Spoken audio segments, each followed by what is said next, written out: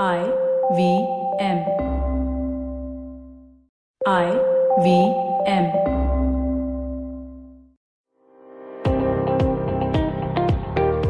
Welcome to All Things Policy, a daily podcast by the Takshashila Institution. We are a bunch of policy nerds based in Bengaluru, and we like bringing fresh perspectives to Indian affairs and Indian perspectives to global affairs. So grab a cup of coffee, sit back, and join us for today's chat. Hello and welcome to All Things Policy. Early this year, everything seemed to be going Vladimir Putin's way. The Russian president announced a nationwide vote on constitutional changes that would allow him to run for another term as president, a move interpreted by many as designed to make him the lifelong ruler of the country. The Syrian civil war seemed increasingly over, with Russia successfully establishing itself as a global player. And even as the COVID-19 pandemic began to spread, Russia and Saudi Arabia had a tussle over oil prices, with Russia apparently deciding to go its own way instead of cooperating with OPEC plus mechanisms of keeping prices high. But today, Putin's Russia faces its most serious threat since the annexation of Crimea in 2014. COVID-19 has spread rapidly in Russia, placing enormous strains on its public health system. Its economy is in lockdown.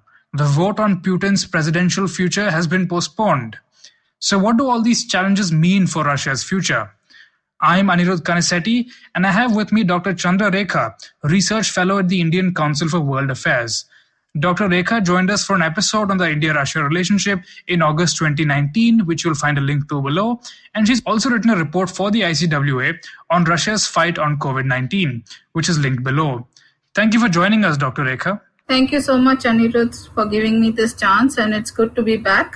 Welcome back. So let's begin by talking a little bit about Russia's preparedness for the COVID-19 pandemic. Now, in your report, you mentioned that after the collapse of the Soviet Union, there have been some differences in the way that Russia has approached healthcare. So can you tell us a bit about them and talk about its preparedness for the pandemic? Right now, Russia is standing second highest number of infections, if you see. And despite Russia containing the COVID infection surge earlier, and they appearing very confident that, it has contained the spread of the pandemic. But now the situation seems to have reversed, and a lot of this blame has actually gone on the way the healthcare system has failed to tackle the situation. If you see now, not just Russia actually, but at the global level itself, the way the healthcare system preparedness has been, it has exposed the vulnerabilities. But if you take Russia in specific, there is large-scale criticism of the existing healthcare system, which since the Soviet collapse has seen an impact, especially with the budget allocation for healthcare system, which has dropped immensely. Now, these factors have continued to worsen as it has led to inefficiency and lack of resources throughout the healthcare system. While Russia has taken measures to revive its healthcare system with the establishment of a number of hospitals and a huge army of medical doctors, due to the lack of funds, medical and technical equipment and supplies, and also given the economic crisis, this has limited government contribution to the overall healthcare system.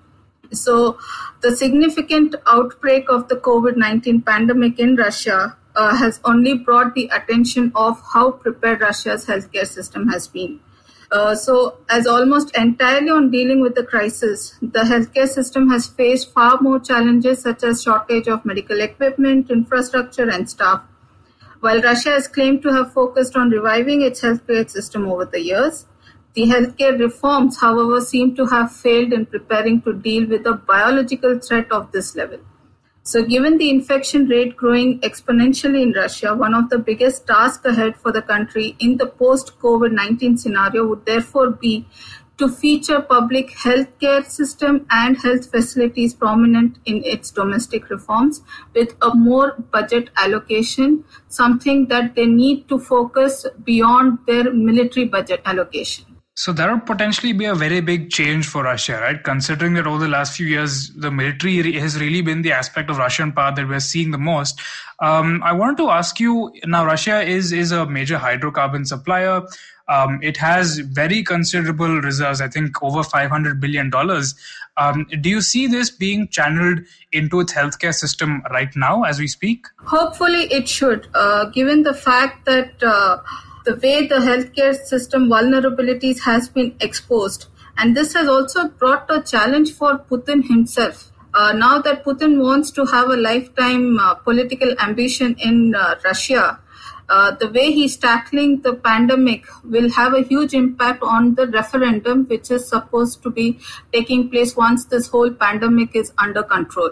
So should he now announce that, a larger budget allocation will be allocated for healthcare system, that will be interesting. So let's talk a bit about how exactly Russia is dealing with the pandemic right now, right? So what exactly is the impact of the pandemic? You mentioned that Russia has among the highest number of cases in the world. Even before the eruption of the pandemic, it was struggling from demographic challenges with an aging population and so on. A lot of public health issues it was facing even before the pandemic came in. And also now, because of the pandemic, there have been lockdowns imposed all across the country.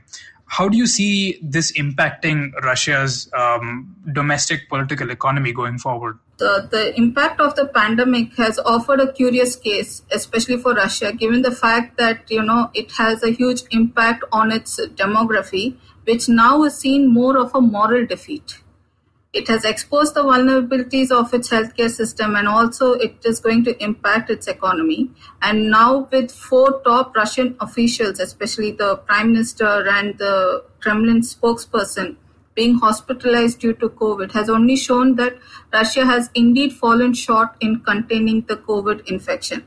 But if you see the measures undertaken, some of the measures earlier included lockdown of the capital, Moscow, ban for entry of foreigners, suspension of international air and railway traffic, closing of its borders, e-passes.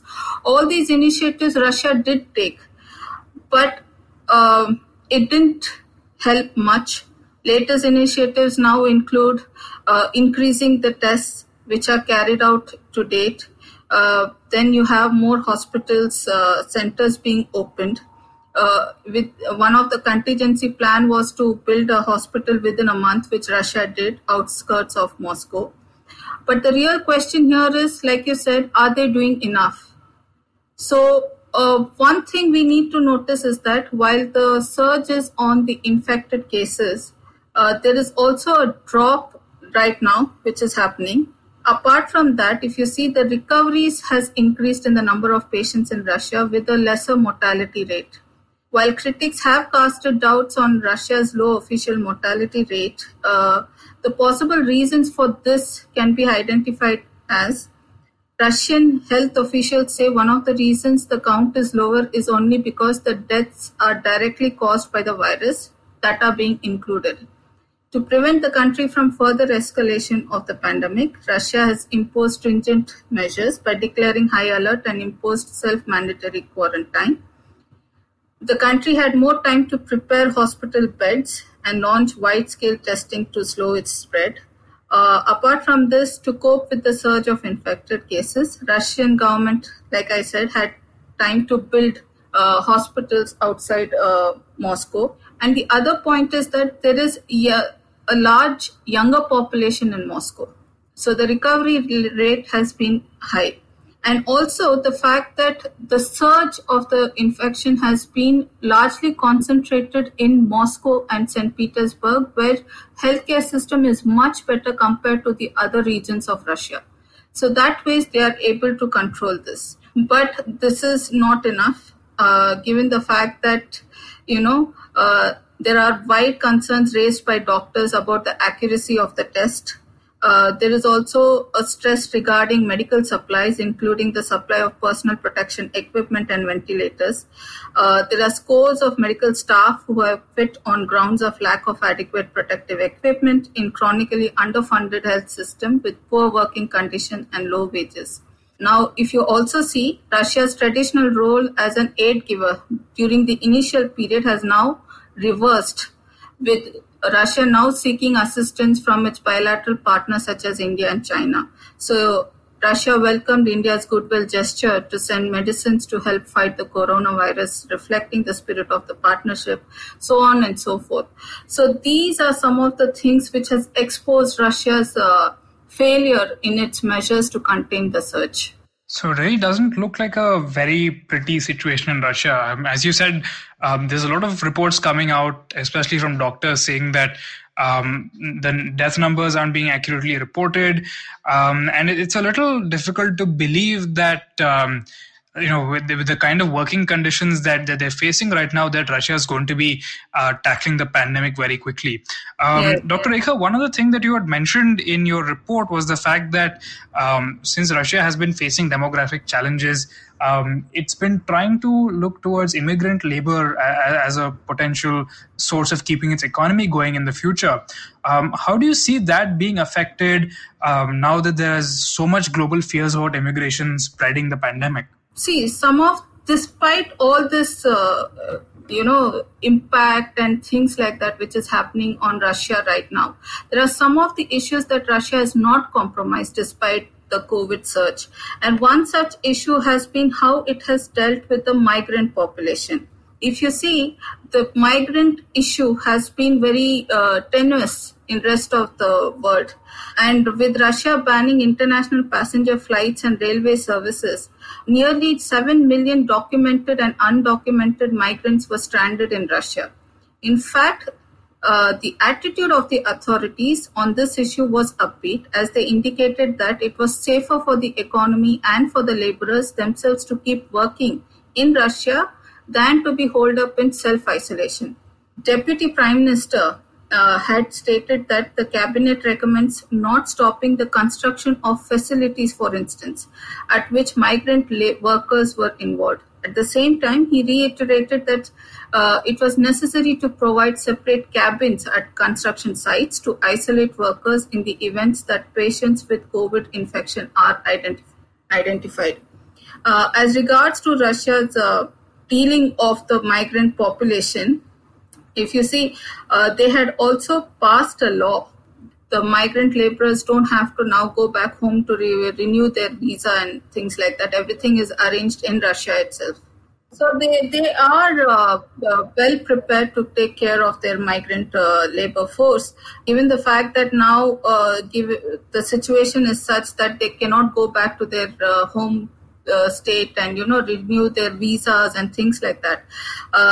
Russia has given them the option of renewing it from Russia itself in the required embassies and required places which recognizes the legal aspects of migrant renewal of passports and things like that. So they had floated in the parliament to automatically extend labor's work permits, sparing them from having to line up outside immigration offices to ensure that they remain in good legal standing in Russia itself. So these are some of the initiatives that Russia has taken. That's quite a smart move. So it does seem like Russia is trying to take care of its migrant workers. But I would like to bring us back once again to Russia's response itself. And I would like to talk about two things. First, how are Russians perceiving the Russian government's response to the pandemic? And second, how is the world perceiving it? Within Russia, if you see the efforts by Russia, especially giving food assistance and financial assistance to older population which is above 65 years because they are in self-quarantine and things like that, there is a general satisfaction. But on the other hand, if you see, there is the argument that, Putin's approval ratings has dropped in recent times, especially the way he has tackled the whole COVID situation, because it has only raised questions such as, for so many years, despite him being in power, why has the healthcare system so weak and is unable to tackle the situation? The large protests by healthcare staff, the oil price war, all these has not gone down well with the Russian public. So there is a negative side to this whole aspect of how Russia has dealt with the COVID situation. But if you see on the international level, Russia's role in humanitarian aid. Now, Russia is one of the few countries that had sent medical assistance to other countries in combating the increasing cases of infection from COVID pandemic in the initial stage. So there is this image, if you see, of late, if you notice, Russia seems to balance its role from being a military assertive country to using diplomatic space to promote its foreign policy interest. But using diplomatic space or even public diplomacy in promoting its interest among European countries has been bleak until now. So the pandemic has actually given Russia that opportunity to focus on public diplomacy and humanitarian gesture rather than going for military assertiveness. This is seen as a step by Russia to reshape its regional profile and obligation, especially among long-term Western allies such as Italy. So Russia sent coronavirus equipment package that included ventilators, disinfectants, masks, so on and so forth to Italy, which had been the worst hit country by COVID in Europe. So the supplies were transported by military planes and things like that. Now what has happened is that while these humanitarian gestures by Russia are a positive side of Russia, to be frank, but it is seen with a lot of skepticism too. So the fact that,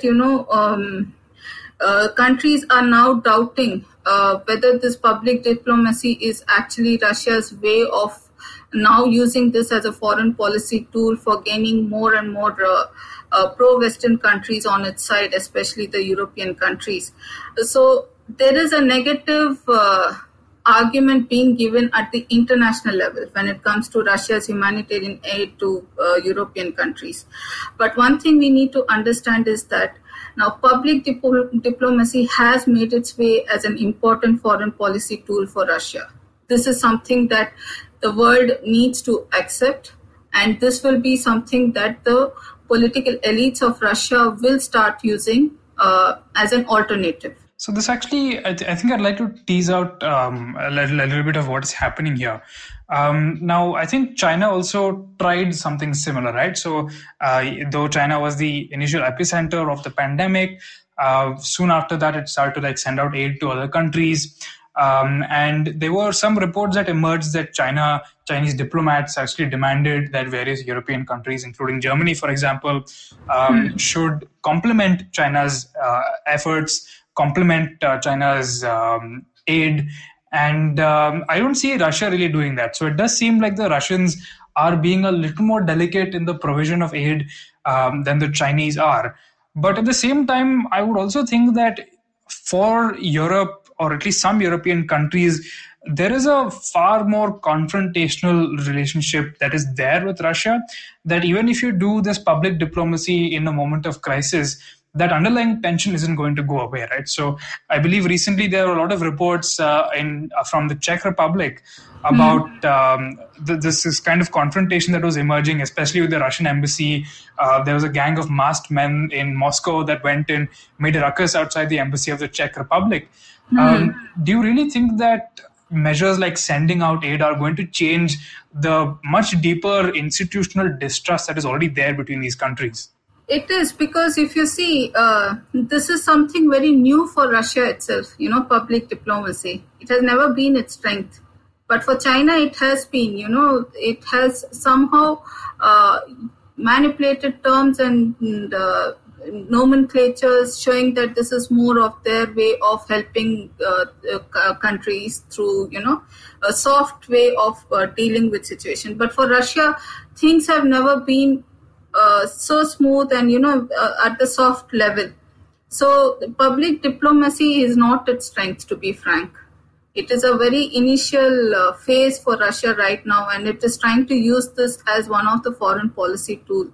But there is always a sense of doubt among European countries. But at the same time, we should also see the developments that is taking place in Europe itself, which is giving Russia the chance to, use this to change its regional profile, especially with the fact that the way the Italian situation was in dealing with the coronavirus situation, it only showed how vulnerable Italy was in coping with the pandemic, while rest of the European countries failed to assist Italy in dealing with the crisis.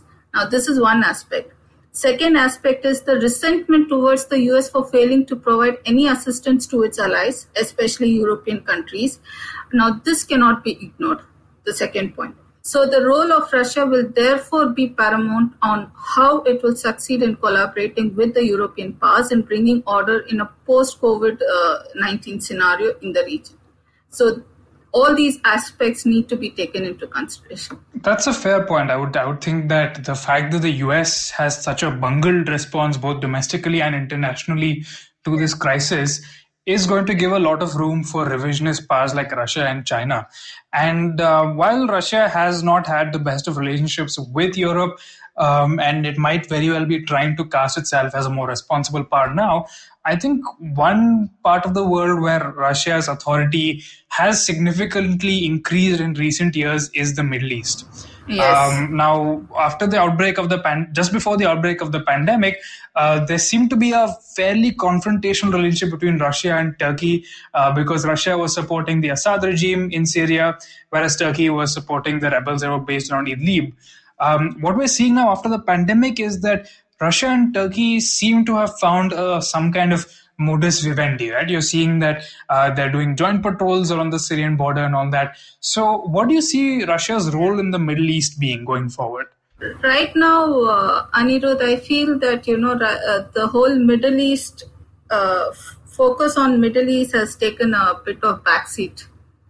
Russia is trying to approach it in a more soft way. It is now taken a secondary position because right now Russia's primary focus is to deal with the domestic situation itself. So as of now, Syria, Turkey, it's not like it has diluted the focus completely. There are certain measures just to be in the news. Russia doesn't want to, fade away by completely focusing on its domestic crisis. Middle East is there right now in its foreign policy, but now it has taken a much lesser importance.